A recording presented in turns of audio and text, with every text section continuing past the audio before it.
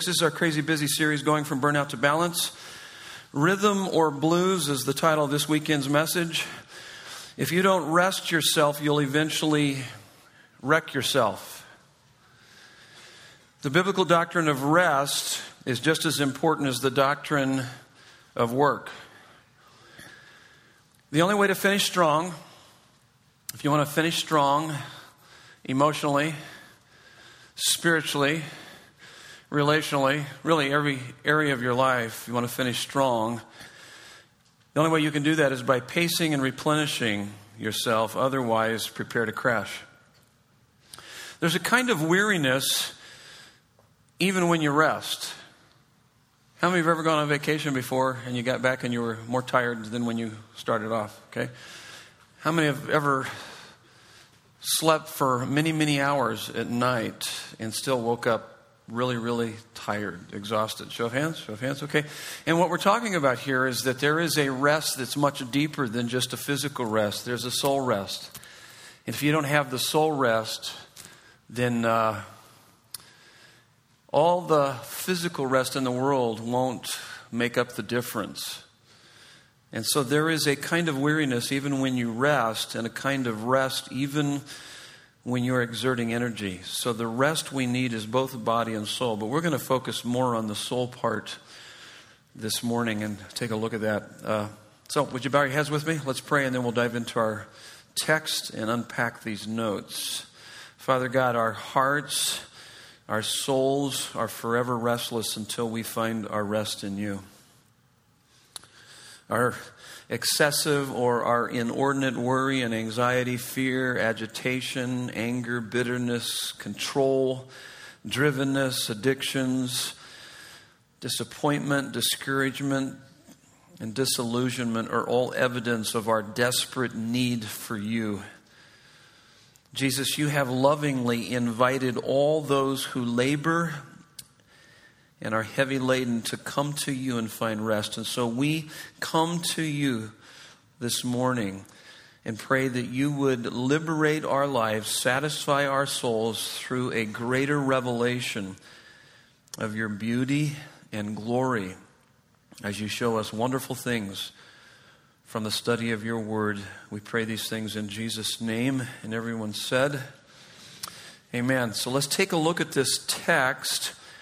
We'll read through it, and there's a couple questions we're looking at here this morning. Why we need it, what is it that we need? We're going to talk about Sabbath rest, and so why we need it, and then what is Sabbath rest?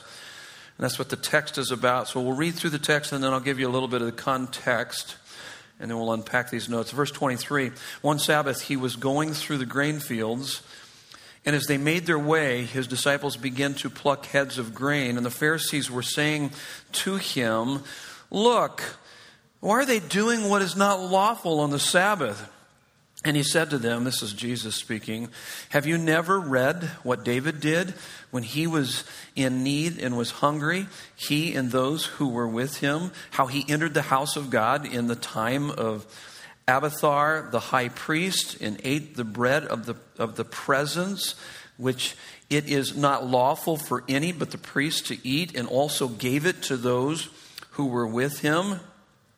And he said to them, the Sabbath was made for man, not man for the Sabbath. So the Son of Man is Lord even of the Sabbath."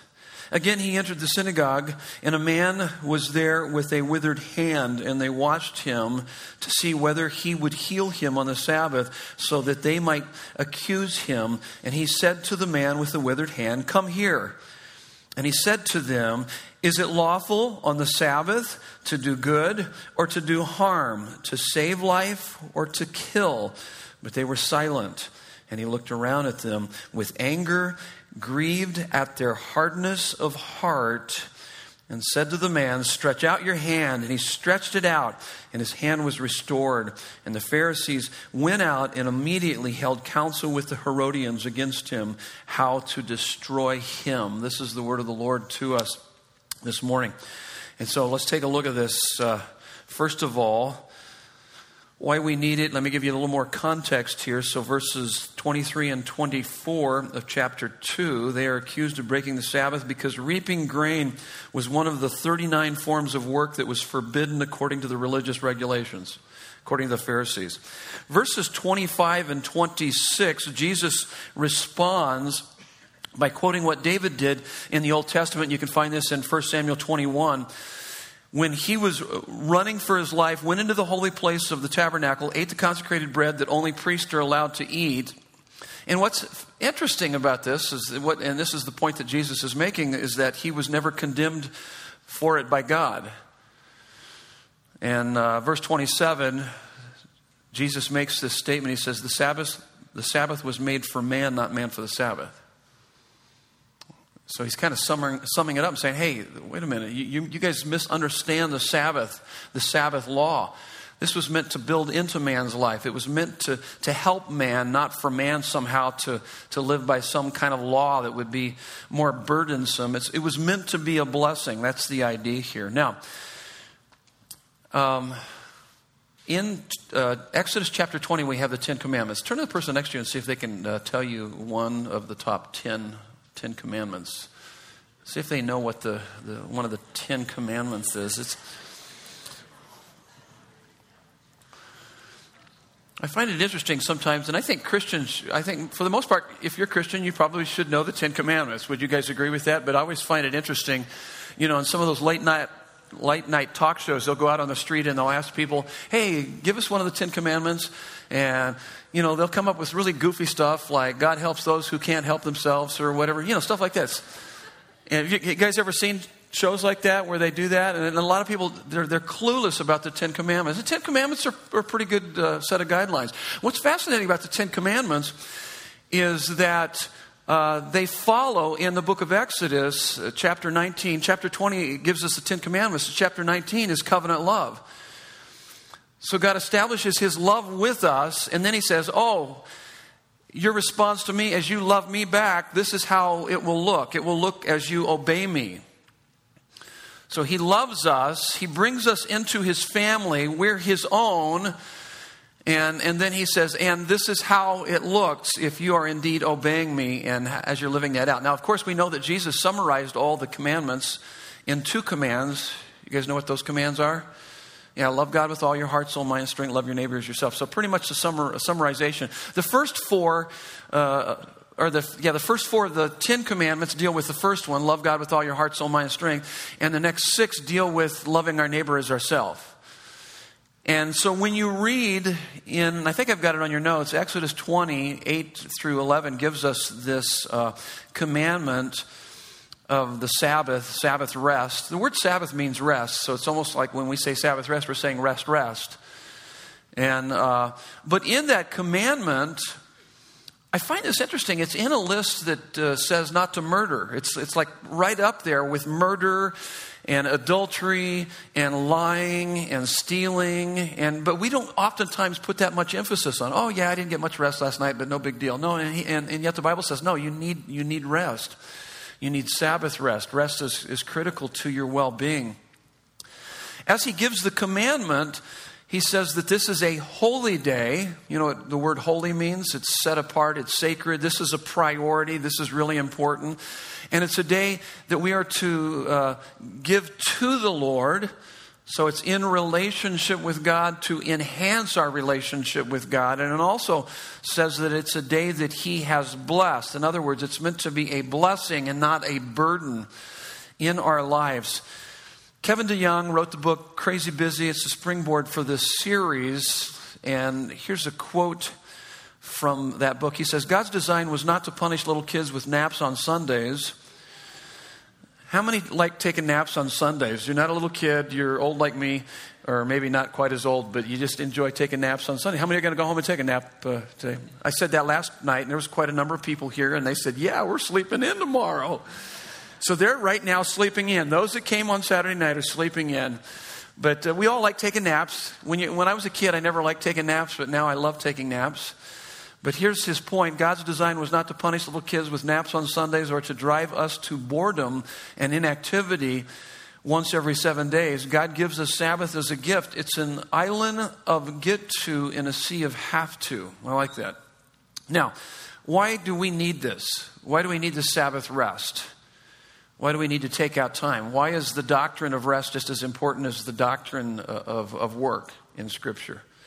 Why would we have this on this list of the 10 Commandments? And it's the fourth one down, by the way. And here's a number of reasons as we look around in our culture today why we especially need this rest is because jobs are more unstable than ever before because of our fragile economy. We need rest because jobs are more unstable than ever before because of our fragile economy. Here's the second one. Demands are much higher because of our fragile economy. Demands on the job are much higher, greater competition among companies. You need to turn a profit. You need to perform. If not, you're down the road. And so that puts more pressure on us. We're finding that we're having to work more hours to turn a profit. And because of the competition, and we're going to have to perform more. And even some I've seen have to work several jobs just to make ends meet. Here's the third one. Because of our day and time, technology keeps us tied to it. Technology, our technological times, it keeps us tied to it. You can work anywhere and take work home. Now, my office is at my house, and it makes it kind of tough. My wife has had to draw some boundaries from time to time and said, hey, enough of the work, dude. You know, she will tell me from time to time, hey, I need for you not to spend so much time in your office. And so she helps me with that, and I've been learning through the years not to be such a workaholic. My work is right there, though it's handy at 2 o'clock in the morning when I wake up and can't sleep, and I can go in there and knock out some stuff and get some things done, having my office right there. But it can indeed intrude in every aspect of our lives. But here's the fourth one, and the fourth reason, particularly in our culture, identity is overly attached to it. Past traditional societies, their identity was based on their family or their social role. But we are the first culture in history to define our identity or ourself by what we want, what we want to be, and by attaining it. So our culture today, we don't get so much our identity. In fact, because we're a very individualistic society. So we tell everybody, hey, you can be what you want to be and do what you want to do. And so that's what drives us. And that's what our identity is based on achievement, accomplishment. And so that drives us. And therefore, what this does, because of this, so if you look at 1, 2, and 3 of this list that I just gave you, 1, 2, and 3 means we have a more desperate need for rest than ever before, our cultural environment. But number 4, identity is overly attached to it, means that we emotionally, that is, on the inside or our soul, we have less ability to rest because we're more driven to attain, to achieve, to accomplish. Especially with our identity being based on our labor, on our work. You guys been watching the Olympics? Anybody? Show of hands? Okay, a couple of us. You guys aren't into the Winter Olympics, huh? I see. No? Okay. What's wrong with you? I guess I'm not as big on the Winter Olympics, but it's much easier watching people out in the cold when I'm warm here.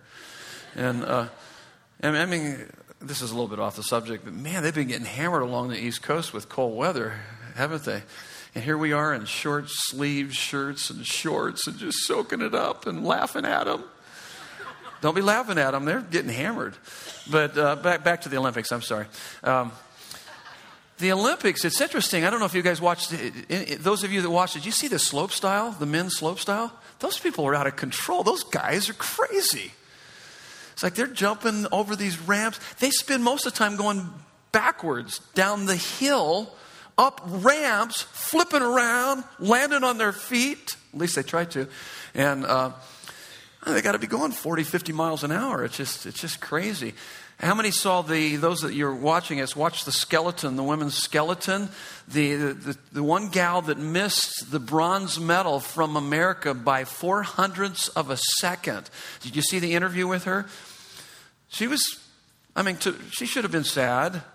There's no doubt about it. Certainly not in despair, but why are we so driven by the Olympics? Why would most of these that are performing have spent their whole life in achievement of a gold medal? The guy from Canada, who's the figure skater, missed the gold medal. And he was a bit upset. And I'm thinking, there's like millions of people who just love to be in the Olympics. But there's something that drives that. That's our identity. Our identity can be overly attached to these things, and it drives us. We become addicted in this whole process. And our sense of well-being is not based on God's love for us, but it's more based on our labor. And I want to show you a video clip. This is actually from the movie Peaceful Warriors, an independent film that came out a number of years ago. And the young man in this film is wanting to go to the Olympics, and he's really driven by it. In fact, for him, it's not just a good thing. It has become the ultimate thing in his life. It's a form of idolatry. And you can see it in this clip that he can't sleep. And so he goes to this service station, and there's this kind of guru type guy that's there that kind of tries to talk to him and ask him questions. And you can see that this guy gets pretty upset over the questions that he's asking him as he's trying to dive deep into his heart to find out what is he really achieving? What is he wanting to accomplish in life? Check this out, and we'll talk more about it. So it's interesting, he asked him if he's happy. Did you hear how he was basing his happiness on? And then he asked him, so what if you don't make the Olympics? Do you think the Olympics were really important for him? Yeah. What do you mean if I don't make the Olympics? What do you mean by that? So what is he driven by? Where's his identity? His identity is making it in the Olympics. And so that tends to drive his life. And that's part of this idea. Our identity is overly attached to our work, to our labor. If work is your identity, or labor, or the Olympics, or kids, how your kids turn out, or your marriage, or any number of things, anything other than Christ is your identity, then success will go to your head and failure will go to your heart. It'll devastate you. And so we got to look at this Sabbath rest. What is Sabbath rest? And I think there's a lot of great insight that we can draw from this. Let me give you the first fill in the blanks of this underneath what is Sabbath rest. Jesus is claiming to be God, deity, and the deep rest I long for in verse 28. Let me read that one for you. Verse 28, he says, so the Son of Man... Jesus oftentimes referred to himself as the Son of Man. This is a statement that's found in the book of Daniel, and it's reference to deity. It's reference to God. So he's referring to himself as God in the flesh. And then he says, so the Son of Man is Lord even of the Sabbath. A couple questions here, and I think that your best commentary for Scripture is always Scripture. Would you guys agree with that? Anytime you're studying something to try to understand what is this Sabbath rest, it's probably best to look elsewhere throughout the Scriptures. So let me take you to a couple other places. Don't need to go there, but for instance, in Genesis chapter 1, you see God, Creator, creating, and after He creates, with each thing that He creates, what does He say? It is what? It is good, it is good, it is good. And then all of a sudden, He comes to the end, and on the seventh day, He finished His work and rested. Doesn't it sound a little peculiar that God would rest? It doesn't seem that God would need rest. And yet on the seventh day, He establishes the Sabbath, and then it says that He rested. Can God get tired? No, actually He can't. He can't get tired. And so this word, this idea of rest, Sabbath rest, must have another understanding, and indeed it does. It means that He was satisfied. He was satisfied in what He had done. And so in essence, by Jesus referring to Himself as the Son of Man, He's saying that He is God. I am the Creator who originated the Sabbath on the seventh day. I finished my work and rested. I was satisfied with what I had done. Now let's go to another place to help us to also understand that. Don't need to turn there. Let me just talk about it. I've got the verses here in front of me. Hebrews 4, verses 1 through 11. You can read this further on your own as you work through the growing notes. But there's a couple verses here that help us to understand what does it mean that He is Lord of the Sabbath. Hebrews chapter 4 tells us in verse 10, there is a Sabbath rest for the people of God for whoever has entered God's rest. And the context there is telling us how we enter God's rest. We enter God's rest by faith in Jesus. So whoever has put their faith in Jesus has entered this Sabbath rest, has also rested from his works as God did from his, referring back to the beginning in creation. So he was satisfied. Now track with me here. What is he getting at here? What is this idea here that he's claiming to be God, deity? He found satisfaction, and then he is the deep rest I long for. Here's what he's getting at. He's getting at basically the gospel message. If you can understand the basic gospel message and not just know it as a concept, but it's a reality deep in your heart, you're going to find unbelievable soul rest. Here's the basic gospel message.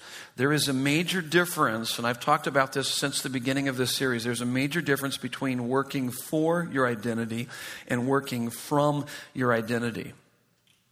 Haven't I been saying that if you've been with us throughout this series? So there's a difference from being involved in the Olympics and you're operating out of an identity versus trying to do well to gain an identity. Major difference in how you perform. Here's the basic gospel. The Christian life is not what I must do to be right with God, but it is what God has done to make me right with Him. If you were to ask most people, what does it mean to be a Christian? Most would not define it that way. Most don't even know what it is, and most that are rejecting it are rejecting something that they don't even fully understand. There are even a lot of Christians. And when you say, hey, you want to become a Christian or are you a Christian? They immediately go to what they must do as opposed to what has already been done for them once and for all. Your preoccupation as a Christian should never be on what you do. You should be preoccupied with what He's done, because what He's done is what changes what you do. And don't ever reverse the order. You become religion. You become very religious. You become like the Pharisees. And see, what happens is that you find yourself, you are laboring for His love rather than out of His love you labor. Major difference between the two. And so what you have to ask yourself is, even while you're here today, why am I here today? Am I here because of His love, or am I here somehow to gain His love, to achieve His love? If you're here to achieve it, you've already got it. It comes to you through Jesus. This is what separates Christianity from all the major cults and religions of our world today. Everything else is a labor for acceptance. And in Christianity, we are accepted, therefore we labor. I don't obey God to get His acceptance. I have His acceptance, therefore I obey Him. See, that's the gospel message. It's amazing. You mean I have His acceptance? Yeah, you have Him. You have Him in your life because of the sacrificial love of the Son on the cross. And then out of that abundance, as you savor His love, as you enjoy His love, as you enjoy His presence, then your performance comes out of that. Can you see how it would make a difference in how you perform? You're not operating out of deficit and desperation. You're operating out of abundance and more out of satisfaction. Makes all the difference in how you live out your life. So as a Christian, I'm working from my identity in Christ rather than for my identity. As I said, I don't labor for His love. I labor from His love. And let me just say that I absolutely love that last song we sang, Waiting for You. Did you guys like that song? I mean, oh my goodness, I'm back here tearing up, thinking about the presence of God. That's the best thing about the Christian life, is the presence of God. And you don't get it or achieve it through your performance. It's through the performance of Jesus. He died on the cross to give us God. And we've got His presence. I mean, that's awesome. That's amazing. You have the presence of God through Jesus Christ. That's all you need. But see, we don't have to live in the reality of it. We get thrown back into this works righteousness trip. And it alienates us rather than to say, hey, wait a minute. I have everything I need through Jesus Christ. And so the gospel frees us from the relentless pressure of having to prove ourselves Because, here's the next point, all the acceptance, security, and significance I'll ever need are found in Christ. All the acceptance, security, and significance I'll ever need are found in Christ. Now, Jesus didn't come to do away with the Sabbath. When you read this, he's not saying, all those religious guys are so legalistic, we don't even need to do the Sabbath. He doesn't do that. He comes to fulfill the Sabbath. You don't hear him saying we need to get rid of the Sabbath. He's still saying, hey, this is important stuff, but I am the Sabbath. What did he say? So the Son of Man is Lord even of the Sabbath. So what does he mean by that? What is he talking about here? Well, this is what it means. We've got to combine verse 28 with chapter 3, verse 6. Remember chapter 3, verse 6? Did you see what those guys were doing? The Pharisees went out and immediately held counsel with the Herodians against him on how to destroy him. And guess what? They did. They hung him on a cross. They killed him, making him the Lord of the Sabbath. So on the cross, Jesus was restless, to say the least. In fact, there was a word that they had to coin to describe the cross. It's called excruciating. The word excruciating means out of the cross because it was so overwhelming to our Savior. And anyone that hung on the cross, it was excruciating. He was restless. He cried out, my God, why have you forsaken me? Jesus was restless. Why is that? Isaiah 57:20 says this, that the wicked are like the tossing sea which cannot rest, whose waves cast up mire and mud. There is no peace for the wicked. What is wicked? We defined it last week. Wicked can be defined by Jeremiah 2:13. Now, this is what wickedness is, or evil. Unless we come up with some kind of a simplistic definition. It's a pretty serious definition.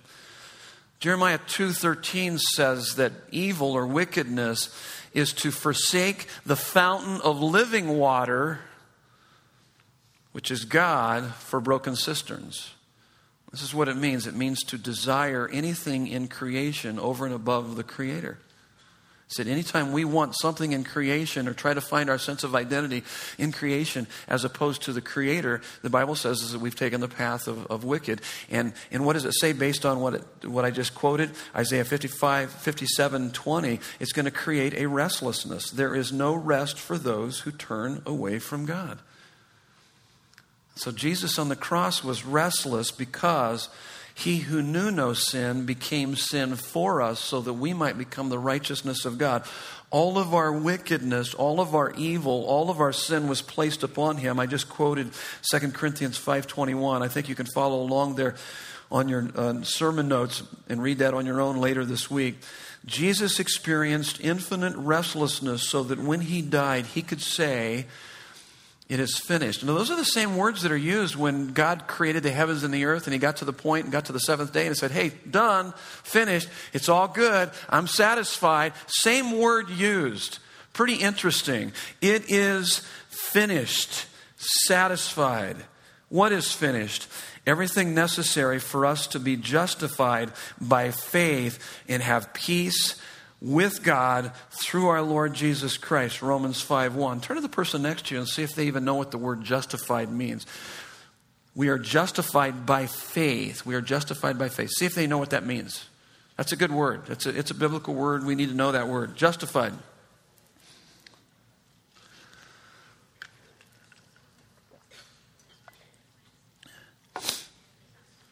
Okay, what were you guys thinking when you're thinking of justified? Anybody use the old definition I grew up with, which is actually a good definition, just as if I've never sinned? Anybody say that? Anybody do that? Yeah, that's a good one. It's actually a good definition. That's what it means, that when we are justified before God, it's as if we have never even sinned. Just as if. It's an interesting word. It actually means also to be declared righteous. Declared, it's an instantaneous status change. That when I put my faith in Jesus, this is what's so miraculous, that when I begin to see my need for God, I put my faith in Jesus, finished work of Christ on the cross, instantaneously I go from enemy of God to what? Child of God? Lavished by his love? Yeah, I go from an object of his wrath to an object of his amazing love. Immediate. Immediate status change. That's what justified means. Immediately, I stand before God completely righteous. Immediately, I have His presence. Immediately, I have everything that I need in Him. Immediately, I have all the acceptance and security and significance I'll ever need. The problem is that I don't always live in the reality of that. I don't fully understand that, so I spend the rest of my life trying to drive that deep into my heart. And we're going to talk about that in just a minute, what Sabbath rest helps us to do that. But that's what that means. That everything necessary for us to be justified by faith and have peace with God through our Lord Jesus Christ. Now listen to me. We have peace with God through our Lord Jesus Christ. You have peace with God. There's no division between you and God. You have access to the throne room of God. When He died on the cross, you know that curtain that separated everyone from the Holy of Holies, and only once a year could the high priest go into that place? That was ripped from top to bottom. In essence, an invitation into the Holy of Holies for all of us to have an intimate relationship with the infinite God. Man, that's amazing. You and I have peace with God through our Lord Jesus Christ. You have peace with God. Nothing separates you from God. Nothing. And to the degree that you understand that you have peace with God is to the degree that you will have the peace of God rule your heart and mind through Christ Jesus. That peace that goes beyond understanding. When all hell is breaking loose in your life, that there will be a peace that will guard your heart and mind, that goes beyond understanding. Why? Because you have access into the throne room of God, because you know that there are no barriers between you and God. And if God is for you, who can be against you? Because you know in your heart, deep in your heart, you have peace with God. Therefore, you have the peace of God ruling your heart and mind. If we ever freak out over anything, it's only because we're not living in the reality of the fact that we have peace with God through our Lord Jesus Christ. Because it's the peace with God that gives us the peace of God that rules our hearts and minds. So if you don't have the peace of God, it's because you need to go back to peace with God. And realize that's not based on your performance. It's based on the performance of Jesus Christ. It's a done deal. Enter into it by faith. You guys tracking with me? You guys are awfully quiet in here. I'm up here ranting and raving. You better not fall asleep on me. I mean, this is serious stuff. This is revolutionary. This is the kind of stuff that began to really transform my life. I began to realize, why am I freaking out if I have peace with God? I should have the peace of God ruling my heart and mind. But it's because I'm not living in the reality of the fact that I have peace with God. I love the story of the woman that was caught in adultery. John chapter 8. Still trying to figure out where the guy was, okay? They drag her out there. Where's the guy? It takes two to commit adultery, okay? So they drag her out in front of the religious leaders. It's just absolutely a brilliant story. I just love it. And so they come and challenge Jesus. What should we do with her? Should we stone her? You know, they're trying to trap Jesus. And so Jesus says, which is unbelievably profound. He says, he who's without sin, do what? Cast the first stone, throw the first stone. And immediately, our Savior, He levels the playing field. Basically, He just says, guess what? We're all the same. We all struggle. We all have sins. We're all separated from God. We're all in desperate need of a Savior. For all have sinned and fall short of the glory of God. Wages of sin is death. Separation. He is without sin, throw the first stone. If you ever go to church where people are throwing stones at each other, yes, I wasn't asking that as a question, but I was saying if you do, but apparently you have, okay? I hope not this church, but it can certainly happen. And it's only because when people do that is that they don't understand the grace of God.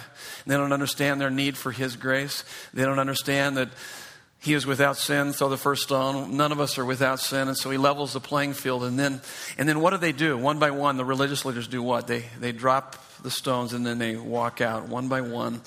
And then He walks over to the woman. And imagine the shame. Imagine the shame that she was experiencing. He walks over to the woman and He says, where are your accusers? And she says, I have none. And then he says so profoundly, I just love it. Just healing every time I think about it. He says, neither do I condemn you. Go and sin no more. Now, he didn't say, go and sin no more, and then I won't condemn you. He didn't say that. He said, neither do I condemn you. You have access into the throne room of God. It's paid in full. I mean, and that's in essence is what he was saying. It's by faith. That's amazing. And go and sin no more. See, our ability to go and sin no more, what we do is based on what has been done for us through the cross of Jesus Christ. And so this is what we've got to do. We've got to work to get that deep into our heart so that it revolutionizes our life. And that's what transforms our lives. See, if you're in a church where all they do is pound you about what you need to do. You need to do more. You need to do this. Wait. Time out. It's not about what you do. It's about what has been done. And then out of that, you do what you're going to need to do. You guys see the difference? Otherwise, that creates this drivenness, this control, this addiction. It creates all this stuff. No, we have all the love we need in Him.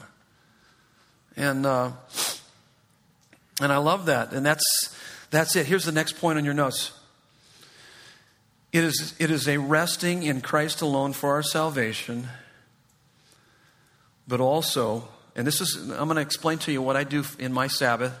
When I take a Sabbath, it is also diverting daily, withdrawing weekly, and abandoning annually to reinforce this truth deep in our hearts. See, the problem is that we say we believe that, and yet we're not living in the reality of it. So we've got to drive it deep into our hearts. So Sabbath rest is a principle, but also a practice of driving the principle deep in our heart. Let me take you through a couple verses here. Deuteronomy 5:15. Deuteronomy 5:15, it says, you shall remember that you were a slave in the land of Egypt. The idea of Sabbath rest also speaks of the promised land, the land of milk and honey, entering into that.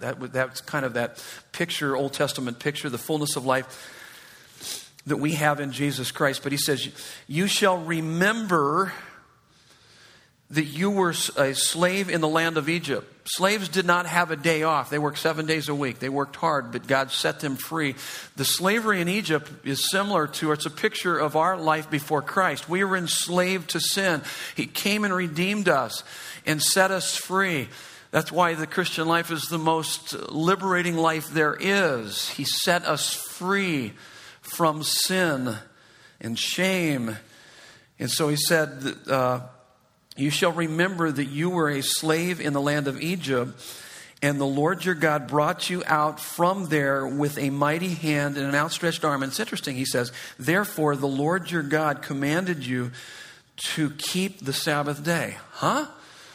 Why was he saying keep the Sabbath day? Because I want you to remember this. I want to drive this truth deep into your heart. I set you free, and you're liberated. But for you to begin to live like liberated people, you need to take a Sabbath to be reminded of that and to drive that deep into your heart. Now, when they were set free from Egyptian bondage, where were they headed? They were headed where? They were headed to the promised land. They wandered around in the wilderness, and they spent too much time in the wilderness because of their unbelief. There was a whole generation that was wiped out because of their unbelief. But they were headed to the promised land. So what we could say based on this verse and based on this Sabbath rest is that out of Egypt, coming out of Egypt is life liberating. Heading to the promised land is soul satisfying. And he's saying, hey, there's a life liberating, soul satisfying truth that you need to drive deep into your heart, and the Sabbath rest will help you do that.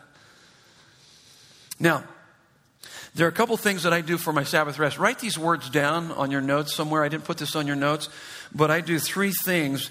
I do one that is avocational. Write the word vocational and then put an A in front of that. Avocational. And I'll do something that's avocational. For instance, if you fish for a living, don't go fishing, okay, on your Sabbath rest. Or if you're a carpenter, don't do carpentry. Do something that you don't typically do as your vocation. That's what I mean by that, is that do something that's out of the ordinary for you of your everyday work life. So I do something that's avocational.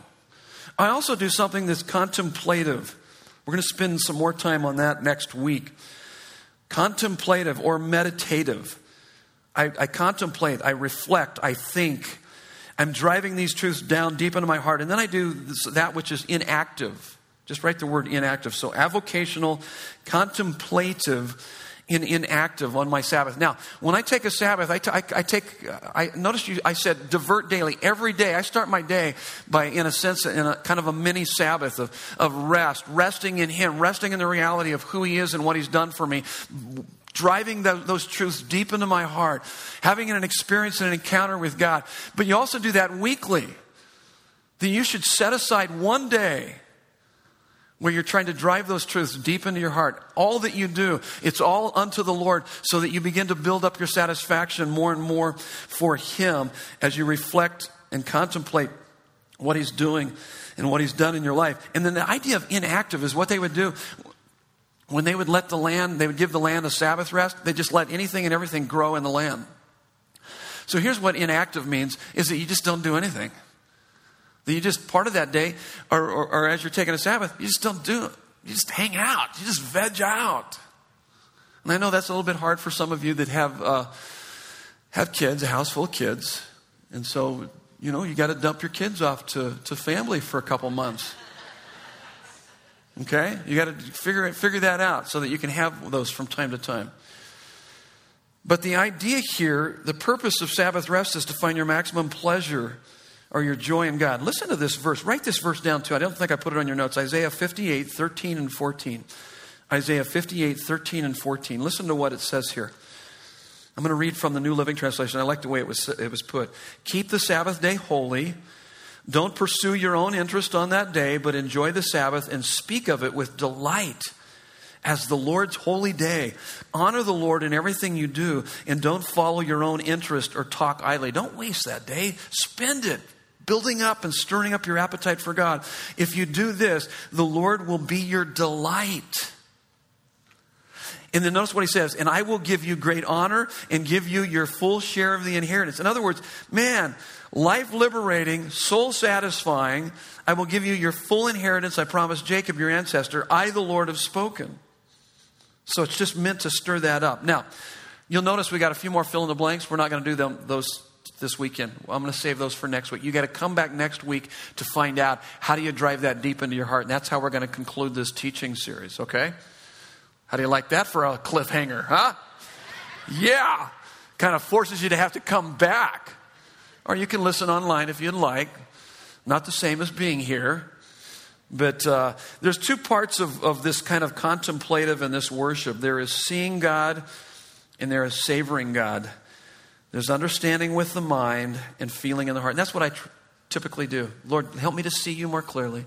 Help me to savor you more completely in my heart. And what I do during this day, this Sabbath, by the way, when I go on vacation, I try to really connect with God. And what I'm trying to do is zero in with your mind's attention and heart's affection on your most satisfying reality, which is God. Let me end with a story and you guys are out of here, okay? From Tim Keller's book, Counterfeit Gods, he says, Henry and Kevin had both lost their jobs because of an unfair action of their bosses. Henry forgave his boss, moved on, was doing very well, while Kevin could not move past it.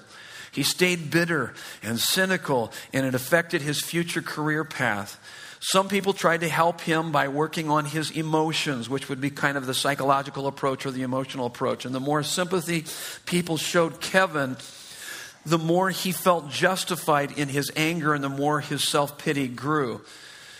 Other people tried to work directly on his will. This is kind of more of the moral approach. And they said, hey, get past it, move on, suck it up. That did not work either.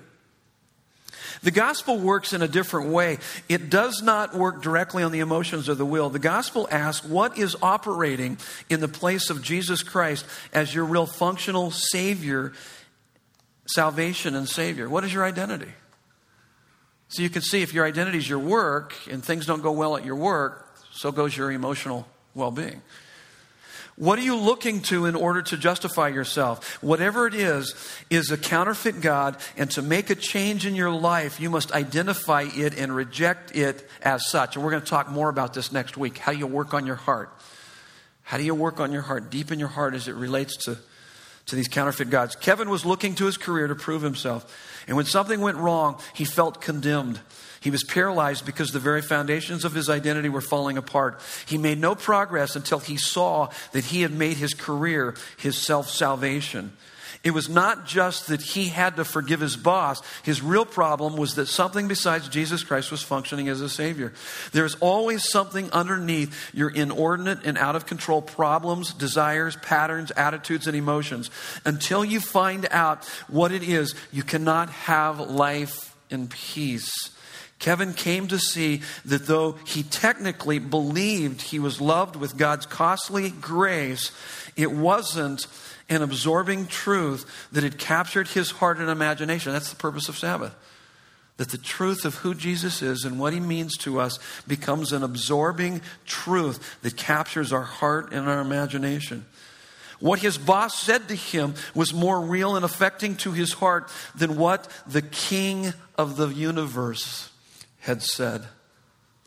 You got to come back next week. We'll talk more about it. Would you stand with me for closing prayer? So Sabbath rest is taking this truth that all that we have in Christ and driving it deep within our heart.